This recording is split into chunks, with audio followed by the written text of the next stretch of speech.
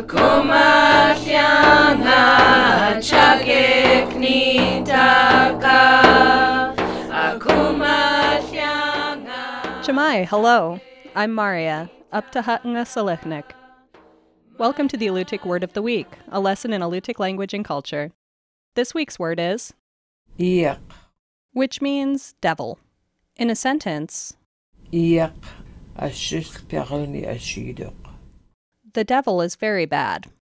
In Alutiiq society, the word Iqaq translates as demon or devil and once referred to the soul of an evil person. According to Alutiiq cosmology, instead of ascending to the sky world after death, like the souls of kind people, the souls of the evil stay in the human world. Here they become malevolent spirits. They live in caves or the woods and are said to have long pointed heads. Alutiiq carvers crafted long, narrow-headed masks to represent these powerful forces. Oral traditions suggest that Iqaq were dangerous as they were hungry for human flesh. A story from Prince William Sound tells of a woman who ran away from her village. A year later, a hunter and his wife traveling nearby encountered the woman. She had tattered clothing and said she was hungry. They recognized her but realized she had become an evil spirit because her head was pointed. While his wife cooked some food for the woman, the man carefully snuck his boat back into the water. While the woman ate, husband and wife escaped. They paddled away quickly, evading the spirit as she yelled, "I want you to, I will eat you up." For many years, the people of the village would not travel past this spot till a shaman sought the spirit and killed her.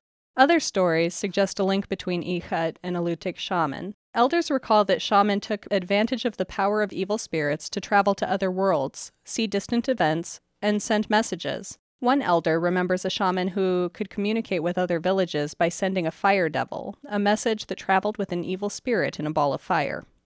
That's the Alutiiq Word of the Week. The Alutiiq Word of the Week is produced at the studios of KMXT Public Radio in Kodiak, Alaska. Words are spoken and translated by elders Nika Locally and Sophie Shepard.